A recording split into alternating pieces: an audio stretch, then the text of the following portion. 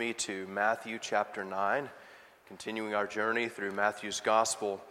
And this morning, the words to which I would call your attention come to us from verses 9 through 13 of Matthew chapter 9.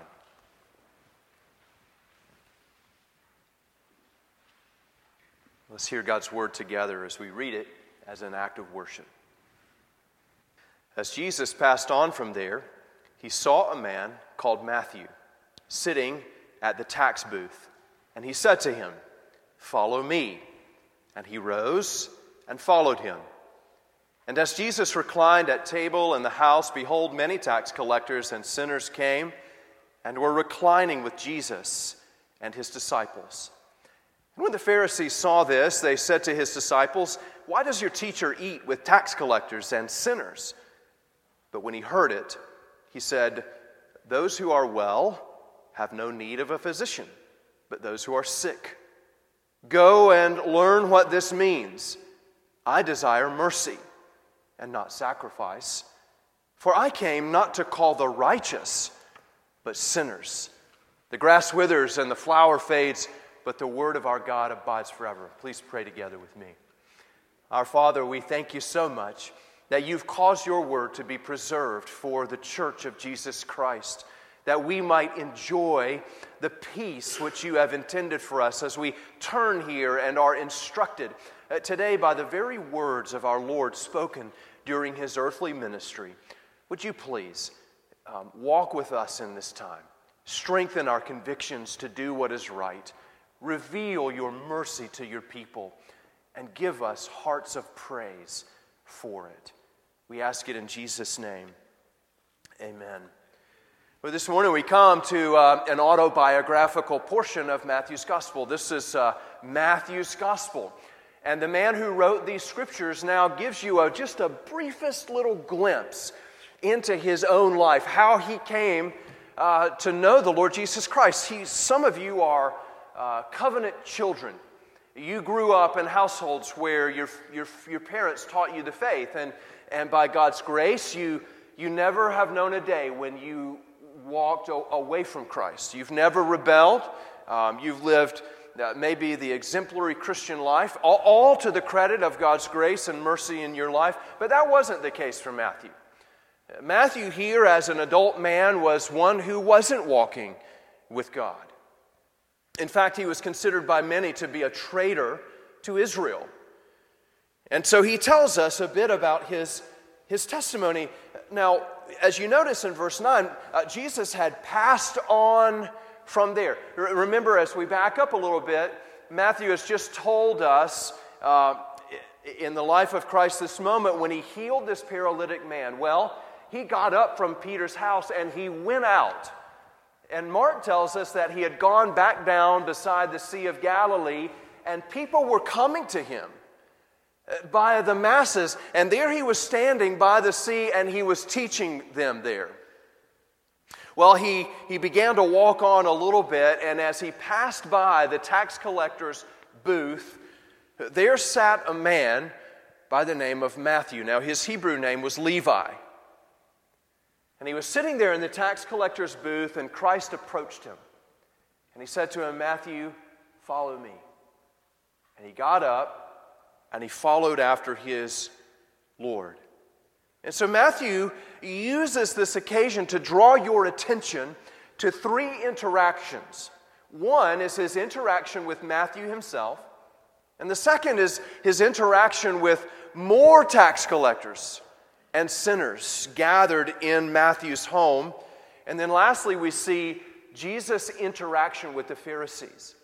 So there are three scenes that are presented to you here. Now, as we get into this, one thing that you need to understand is that something about the nature of Matthew's character, perhaps. In the 19th century, a Frenchman by the name of Frédéric Bastiat was writing on the law. It's a really short pamphlet that he wrote, and he talks about taxation. And he refers to taxation as legal theft. Some of you can relate to that, and you would say, "I like that definition. It is legal theft. It is the government has legalized it for the government to reach in and take my money and put it in the government coffers. This is why it's so popular to become a politician, because you get to control where all that money goes and who gets robbed from. Well, it wasn't so different in Matthew's day. Matthew was a man who was an Israelite. Now think about this. He was an Israelite collecting taxes for Caesar. And he was sitting there in his tax booth. He was a reminder to every Israelite that they weren't home, that they were still paying taxes to the man, that they were still under the authority of someone who was not a Davidic king. Matthew, in his role, is a reminder that they still live in exile. But Matthew, in his position as a tax collector, as tax collectors would do, would take a little for Caesar and a little for Matthew. This is the way that it worked. They were able to collect a little above and beyond what the state levied for their own enrichment. And so, as you can imagine, these men, these tax collectors, became hated people. I know you can't imagine that at all. People in the IRS being disliked. But here it is on paper. He was a disliked man. So here's, as you think about this scene, and Jesus going to Matthew, he's not just going into a slum, as it were, and calling those who are the most lowly. He's not going to a homeless man. He's not giving money to a beggar on the street. He's not in the hospital. Because you and we could say, oh, I can appreciate his pity. Jesus is going to a man who was an outcast to society, despised, rejected, considered a traitor, to whom no one in their right mind would show hospitality. Why? Because he might see that you need to be assessed more taxes. Perhaps even Peter and James and Andrew and John, as they were bringing their catch onto the shore and selling the fish, they would have passed by Matthew's booth and he'd have said to them, "Not so fast, I need my take."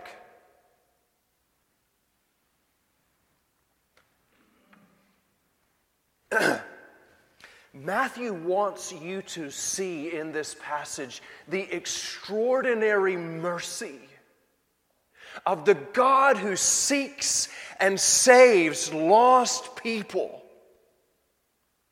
going out to get them, changing their lives and bringing them to himself. But he also wants you to see the effect that the gospel of Jesus Christ has upon men whose hearts are self-righteous and self-trusting.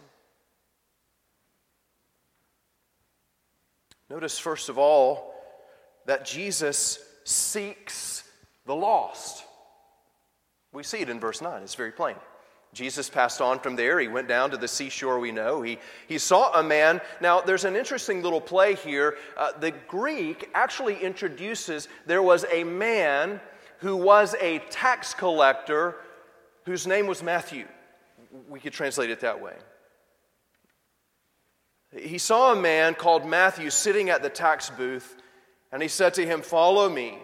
And he rose from there. Now, for decades upon decades now, many churches have designed their worship services in such a way to make them appealing to what they call seekers. Now, how does this happen? How do churches make their worship services appealing to seekers? Well, in the first place, you have to operate under the assumption that there is such a thing as an individual who is seeking after God. And so if you envision that there is such a thing as a man who is in his lost estate, seeking after God, then what you do is maybe as a minister, you dress yourself in such a way as to look a certain way. You don't want to turn people off. That seeking stage in life is so sensitive. Maybe it's so fleeting that you don't want to put a bad taste in the individual's mouth. You don't want to do anything to turn that individual off and maybe cause him to leave the church forever. So what do? Well, I'm not going to preach very hard on sin. I'm going to try to become to you a life coach. I'm actually going to tell you maybe that really you're pretty okay. I mean, look at you. Look at the people sitting in these chairs out here. These are okay. These are the okayest people in Macomb and Summit and even Meadville.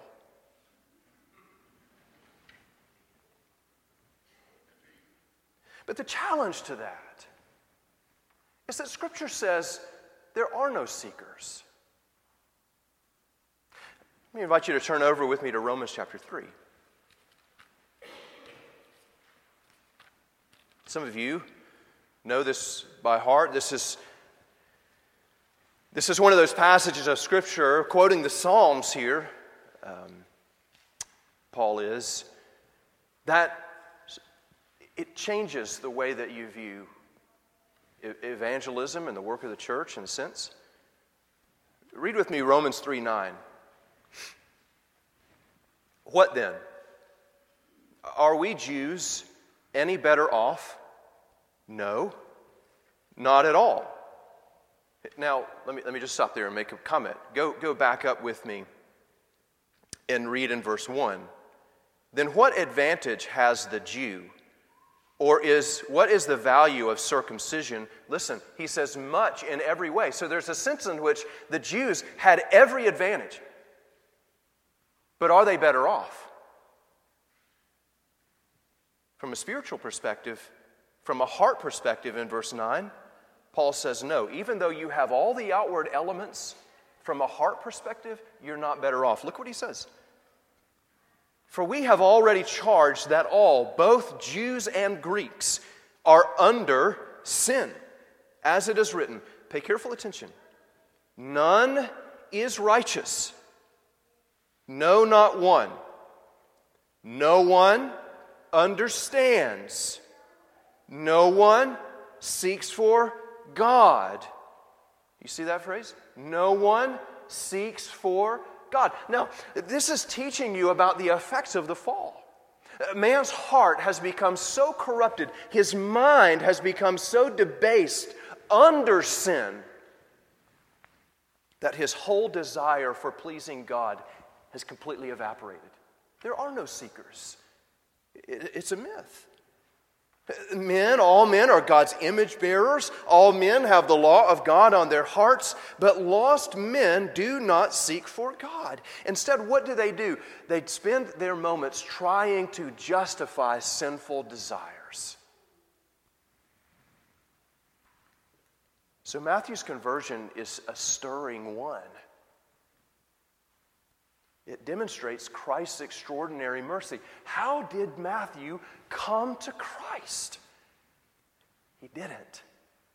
Christ went to him. Christ went and got him.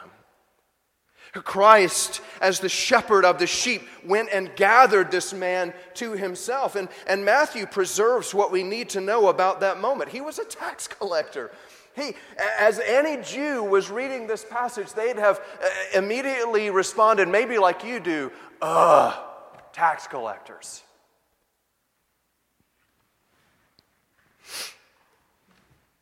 He wasn't poor, he wasn't homeless, he was probably somewhat well off, but from a spiritual perspective, he was in a slum. And Christ went there to get him. Christ called a man despised by most of the people in the community and made him an apostle. Notice the effect that Christ's call had upon him. In verse 9, Matthew rose and followed him. A very simple obedience. We've seen this. We saw this just in the paralytic man in the verses preceding this. Jesus healed him, and he said, "Rise, take your mat, and go home." And he did. Here, the call of Christ is so powerful that it changed Matthew. In Luke 5, verse 28, he recorded that Matthew left everything. What does that mean? Well, he left the tax booth. He quit his job. I would suggest to you that in that moment, under the conviction of sin and the work of the Holy Spirit, Matthew realized, I can't go back to that job. I cannot continue in a profession that requires me to sin. And some of you probably maybe you have a conversion story like this, or you know someone who has a conversion story. Some of the most common ones, I had to work on the Lord's day and I quit my job so I could be with the Lord's people. Or it was requiring me to be unfaithful in certain ways. So I quit to be more faithful. This is the transformative power of Christ's call, not just for Matthew, but for every single person that Christ calls to himself. It transforms you. Why? Because you're not a seeker, and he makes you a seeker. You don't understand, and now you do understand. You were under sin, and now you are under grace. There is a deep and a profound repentance. Now, I would note for you that we'd probably have to turn people away if we announced that more evangelism meant fewer taxes. Don't you think? Look, the transformative power of the gospel means that men are going to quit their tax collecting jobs. But I think one thing you take away from this is that if you notice someone whose lifestyle brings shame to himself and his community, you have identified someone to whom Christ would take the gospel. If you know someone whose lifestyle brings shame to himself and to his community, then you've identified someone to whom Christ would take the gospel. And he will do so through you and me. Matthew set aside his very means of making a living for Christ. And if men, by the call of the Lord Jesus Christ, will set aside their means of making a living, then we must understand that men will set aside, because of the call of Jesus Christ, many other sins. Notice also that Matthew wasn't ashamed to tell you about it. Now, he didn't belabor it. He didn't label himself as a tax-collecting Christian. But he wants you to know the power of Christ. That Christ came and got him, that Christ changed his life, and that now he delights in following this man who is his Lord.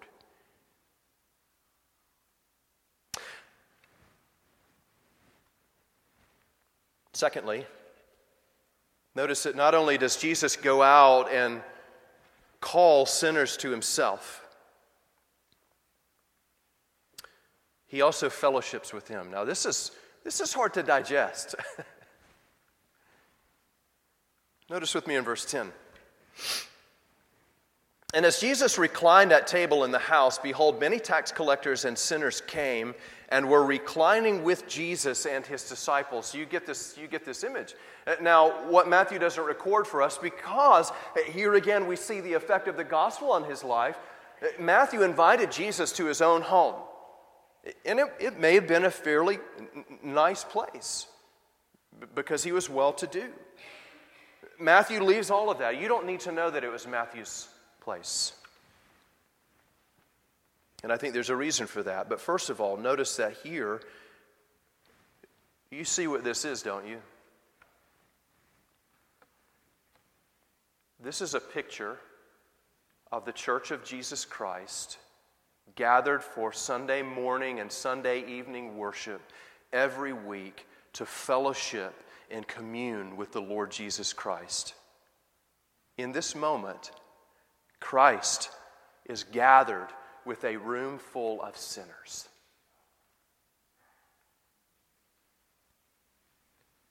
And He delights to do so. He loves you. He loves to show you His mercy. He delights in your fellowship with Him by the Holy Spirit and the cleansing power that you've experienced by His blood. And Matthew wants you to notice something about this scene. Why doesn't he list himself? Why does here he not tell us that this was his home? I think because he wants you to understand that just as in worship, when we are gathered as the body of Christ, Jesus is the host. In fact, there's kind of a technical term here as we look at verse 10. And as Jesus, you see, reclined at table, this is putting him in the position of the host of the party. Many tax collectors and sinners came, and they were guests. Literally, they were guests reclining with Jesus and His disciples. This is a banquet that is hosted by the Lord Jesus Christ. And Matthew, in his autobiography here, is delighted to make Christ now the host of the party. Matthew's saying, I'm not hosting. He's in my home, but He's hosting me.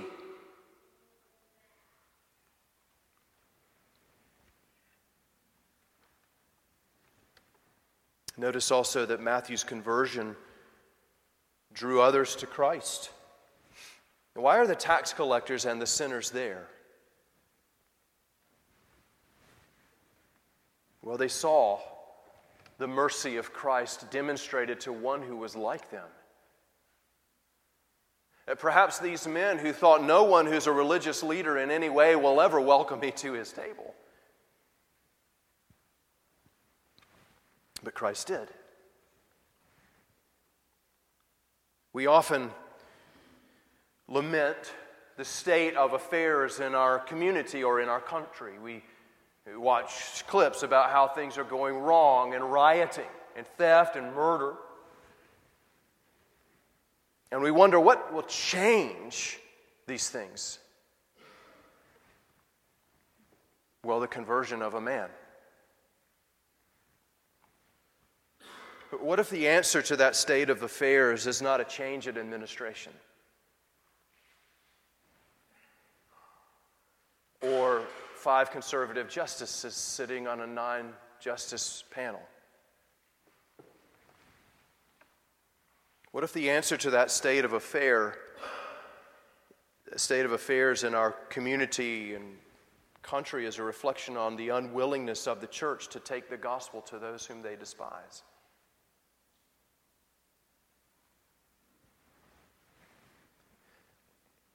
You see, the Church of Christ reflects the mercy of Christ when she does 2 things. When she welcomes into her doors those who are despised and rejected, and when she takes the gospel to those outside her walls. Last week in my pastor's note, I reflected on a story that happened here. There was a man. I showed up in the parking lot. There was a car stopped out here, and against my better judgment, I went over to see what was going on. And this guy who seemed very agitated and sort of he needed some counsel. He needed some comfort, and so I invited him in. And he related to me his story. He'd been fired from various jobs, and probably because of his poor character. And he revealed to me that he was gay. And then he asked me if he would be welcomed at our church after I invited him to worship. And I told him, of course you will be. The church doesn't turn out of her doors those who don't look like them, or smell like them, or live like them. And we welcome people to come and sit in these chairs and to sit under The preaching of the Word of God. Why do we do that? Why should you feel comfortable inviting your friends who don't look like you or maybe even affirm the same beliefs that you do to come and sit here? Because they need the Word of God. This is a means of grace, not just to the pure, because none of them are here, but to the defiled. Every single individual sitting in these seats is clinging to the hope of the gospel of Jesus Christ.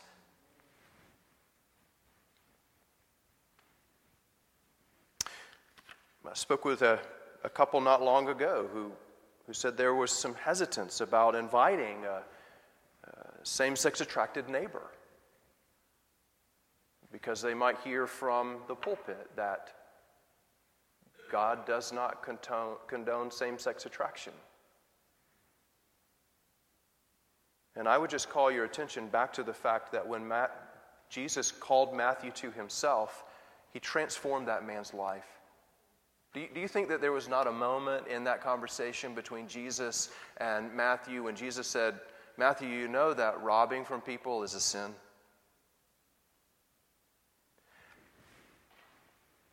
And demonstrating the power of the Holy Spirit in his life at that moment, in his newfound life and humility, Matthew would have said, I do now, and I repent.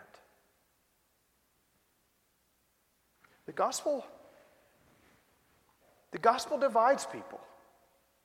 We go back up and we notice in the preceding passage that some of the scribes were questioning among themselves, this saying, is this blasphemy? So not all the scribes were saying that. They were divided from one another. Perhaps they were debating with one another. Some were saying, he's blaspheming, and others were saying, well, I don't think so.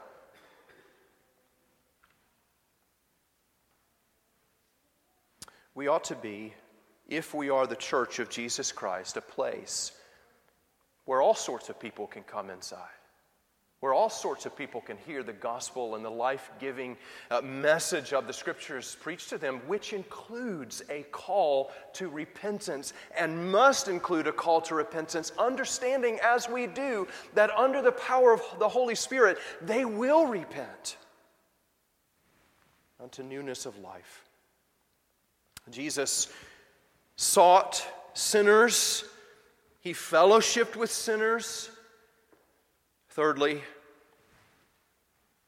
just so that you understand that Christ is not also a pushover, he rejected the proud. Look with me, this is the bulk of our passage in verses 11 through 13. And when the Pharisees saw this, and I would add, sort of as an editorial, you can sort of see the hair standing up on their neck, their ears turning red. They said to his disciples, they dare not treat Christ as an equal. Why does your teacher eat with tax collectors and sinners? Now, notice that they're just, if you were a Jew reading this passage, they are pretty much expressing the question that has come to your mind as you're reading this.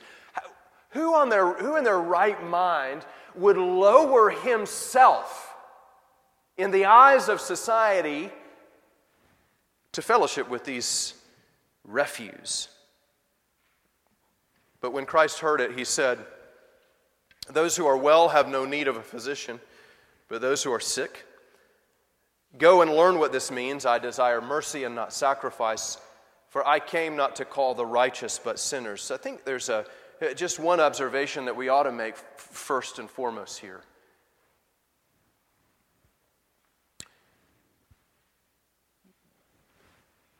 That as Christ had gone and plucked a man out of Satan's basket, now Satan seeks to do the same in turn. And so he makes this appeal to the followers of Christ in the same way that he always does, with a question. This time he's not saying, has God really said, as he did to Eve? Notice his question. Why does your teacher eat with tax collectors and sinners? You see what they're trying to do as agents of the devil. They want to stir up doubts. They want to sow. They are sowing doubt, stirring up doubt. Why? So that these disciples would leave their Lord. Well, that's a good question. I think I'll ponder that. Recently, I was talking with someone whose child is set to attend a major university here in the state. And we were looking through some of the courses in the student manual. This particular university offers 9 courses on gender studies. I'm sure after which they wouldn't be able to answer what a woman is. But this person's child is taking a course called History of Religion. The child thinks, well, I'm going to go in and learn about world religions. But that's not going to be the case. You see, the history of religion, the idea is that religion has a history. It has a beginning point. That early man, after he had evolved out of the primordial soup, as it were, at some point began to attribute things like earthquakes and rain and snakes and volcanoes to some sort of higher power. And this is Satan's way of inviting the children of the church in, saying, let's think together for a minute. Has God really said? My question under those assertions, of course, is always, well, how do you justify the fact that man would envision a God at all? Where could that idea even originate? This is Satan's way. He wants you to doubt, and so he uses the Pharisees, and today he uses many teachers to infuse doubt into your heart and mind. What did the disciples do? What did they do with the question? They went to Christ. Why do you? It's not wrong to ask questions of the Lord, but ask the questions to Him and seek the answers in His Word. Jesus, hearing what they said, now offers a threefold rebuke to the Pharisees. He says 3 things. One in a parable, one in a command, and one in an explanation. 3 things about self-righteousness to these self-righteous Pharisees, these agents of the devil. He says, well, first of all, the self-righteous do not need Christ. The self-righteous cannot learn from Christ. And the self-righteous do not delight in God's mission to lost sinners. Notice what he says to him. The first thing he says, verse 12, but when he heard it, he said, those who are well have no need of a physician, but those who are sick. Well, this is obvious, isn't it? I mean, any schmo understands that doctors exist for sick people. Now, I know that there's a side for well visits and there's a side for sick visits. But in the end, the bulk of the industry is to provide medication and help for those who are sick or might become sick. Jesus demonstrates by this assertion that there is a special hardness that lies upon the heart of self-righteous men. Now, what is a self-righteous man? Well, these Pharisees, they'd spent their lives studying God's law, okay? And not only the law, but the traditions of the law and the rabbinic interpretations of the law. They'd spent their lives studying these things. Paul, remember, he recounted in his testimony that he was a Pharisee of Pharisees. And what does he point to? All of the qualifiers. I was circumcised on the 8th day. I studied under Gamaliel. I did all of these things according to the law. I persecuted the church. I put to death those who I believed were blasphemers. And all of these qualified me. All of these external outward actions made me righteous. Today, that might look like the individual who says, I never miss a worship service. Every time the doors are open, I'm there. And we praise God for that if the motivation is God's pleasure and the enjoyment of the mercy of Christ. Or it might be the individual who says, I am a covenant child. I praise God that I was raised in a covenant home. I was baptized when I was 1 hour old. Beat that. Or maybe you have spent time sitting under some of these seeker-sensitive preachers who said, you are good enough. I mean, God loves you. Look at you. You show up to work on time. You give money to the Crisis Pregnancy Center.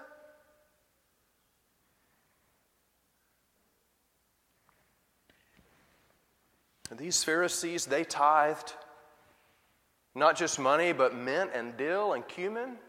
They even tithed down to their herbs. But you see, they thought that these things gave them a special status in God's eyes. And Jesus demonstrates that actually all of those things, all of that self-interest, caused a special hardness to lie upon their hearts that kept them from even seeing the promise of mercy or the need for it.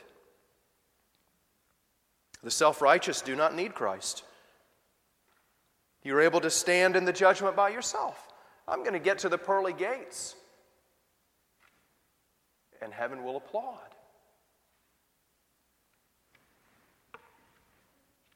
You see, Christ offers only to stand in the place of those who recognize their sinfulness, which self-righteous men cannot see.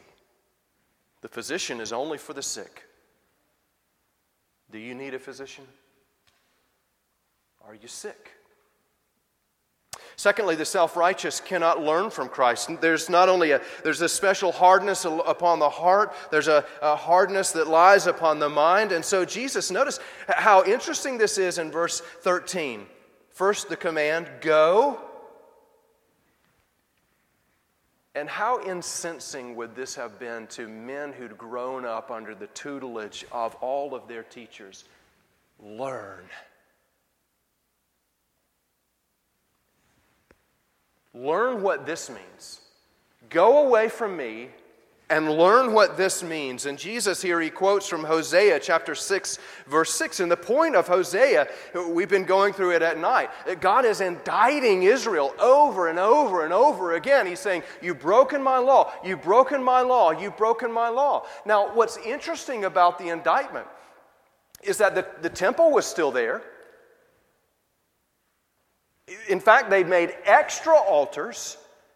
They were still bringing their sacrifices to the altar, slitting the throat, shedding the blood, doing all the things that they were supposed to do, observing the festivals, the new moon, the Day of Atonement. They were doing these things. There were still kings. There were still priests, Levites. They had all the ceremony. But Jesus says to them, quoting Hosea 6:6, what God desires is mercy.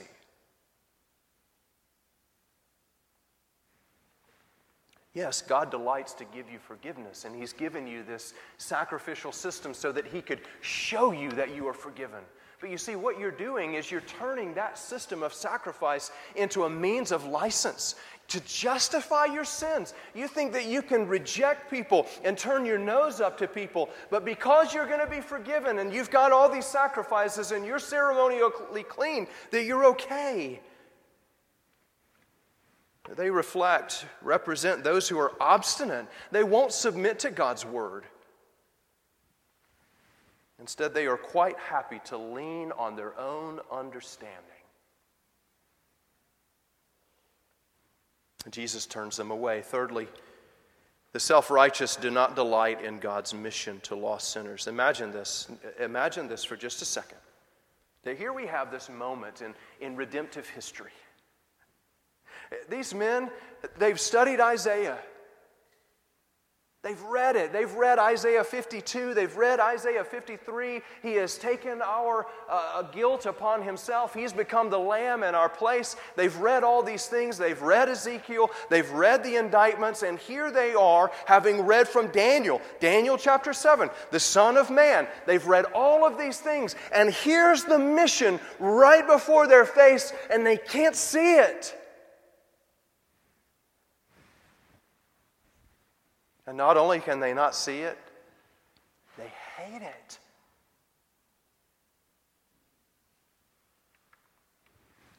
If this is God's plan, I don't want it. Jesus says to him, I have come not to call the righteous but sinners. This takes us back, doesn't it, to the Sermon on the Mount where Jesus said, look, if your righteousness does not exceed the scribes and the Pharisees, then you won't enter the kingdom of heaven. And then he ended the sermon by saying, you must be holy as God is holy. We look at those things, we say, well, who's going to stand?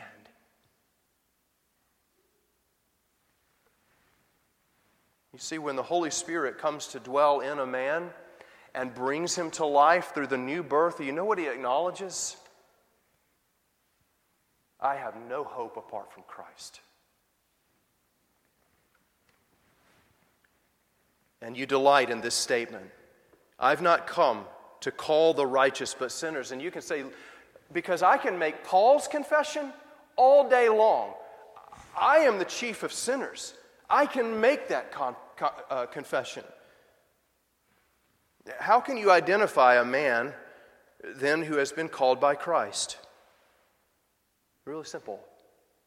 He freely confesses his sin. You confront his sin, he accepts it. And he'll say, oh, if you only knew.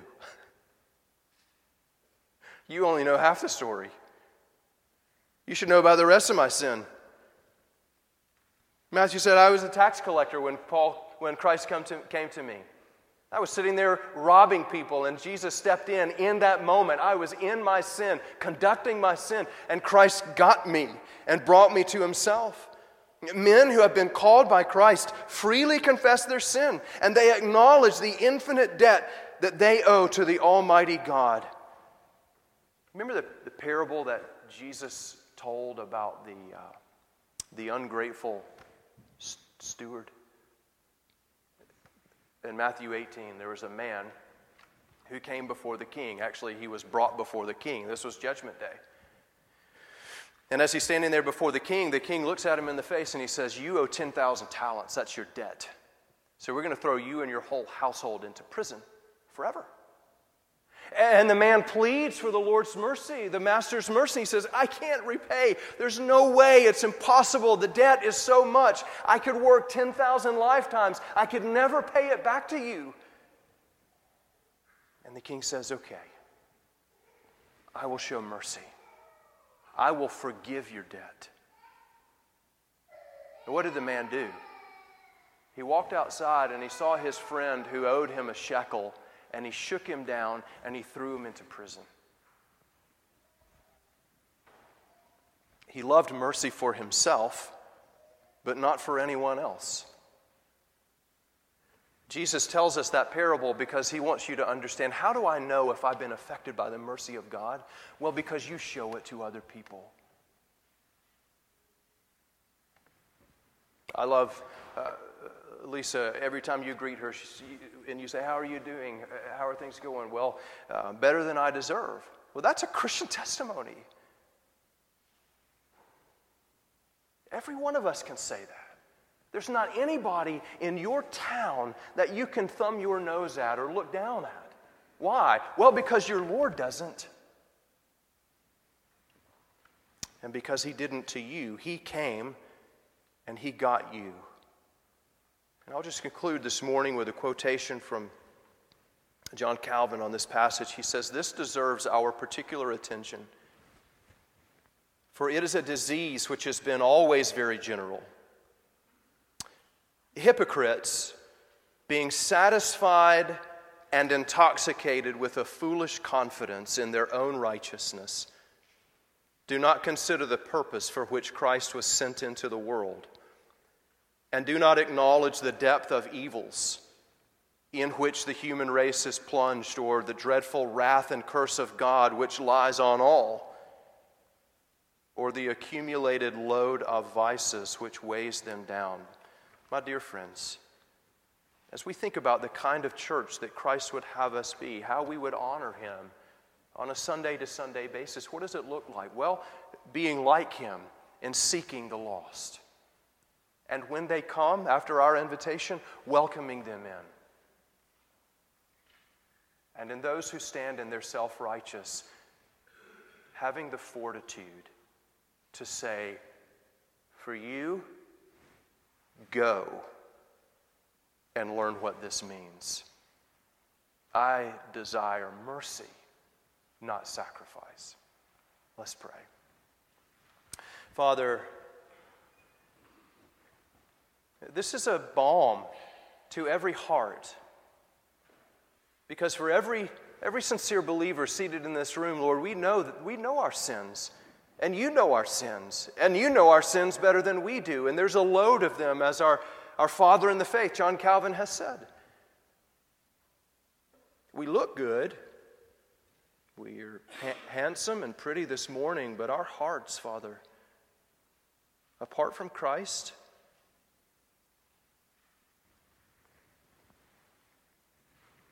are wretched and despicable.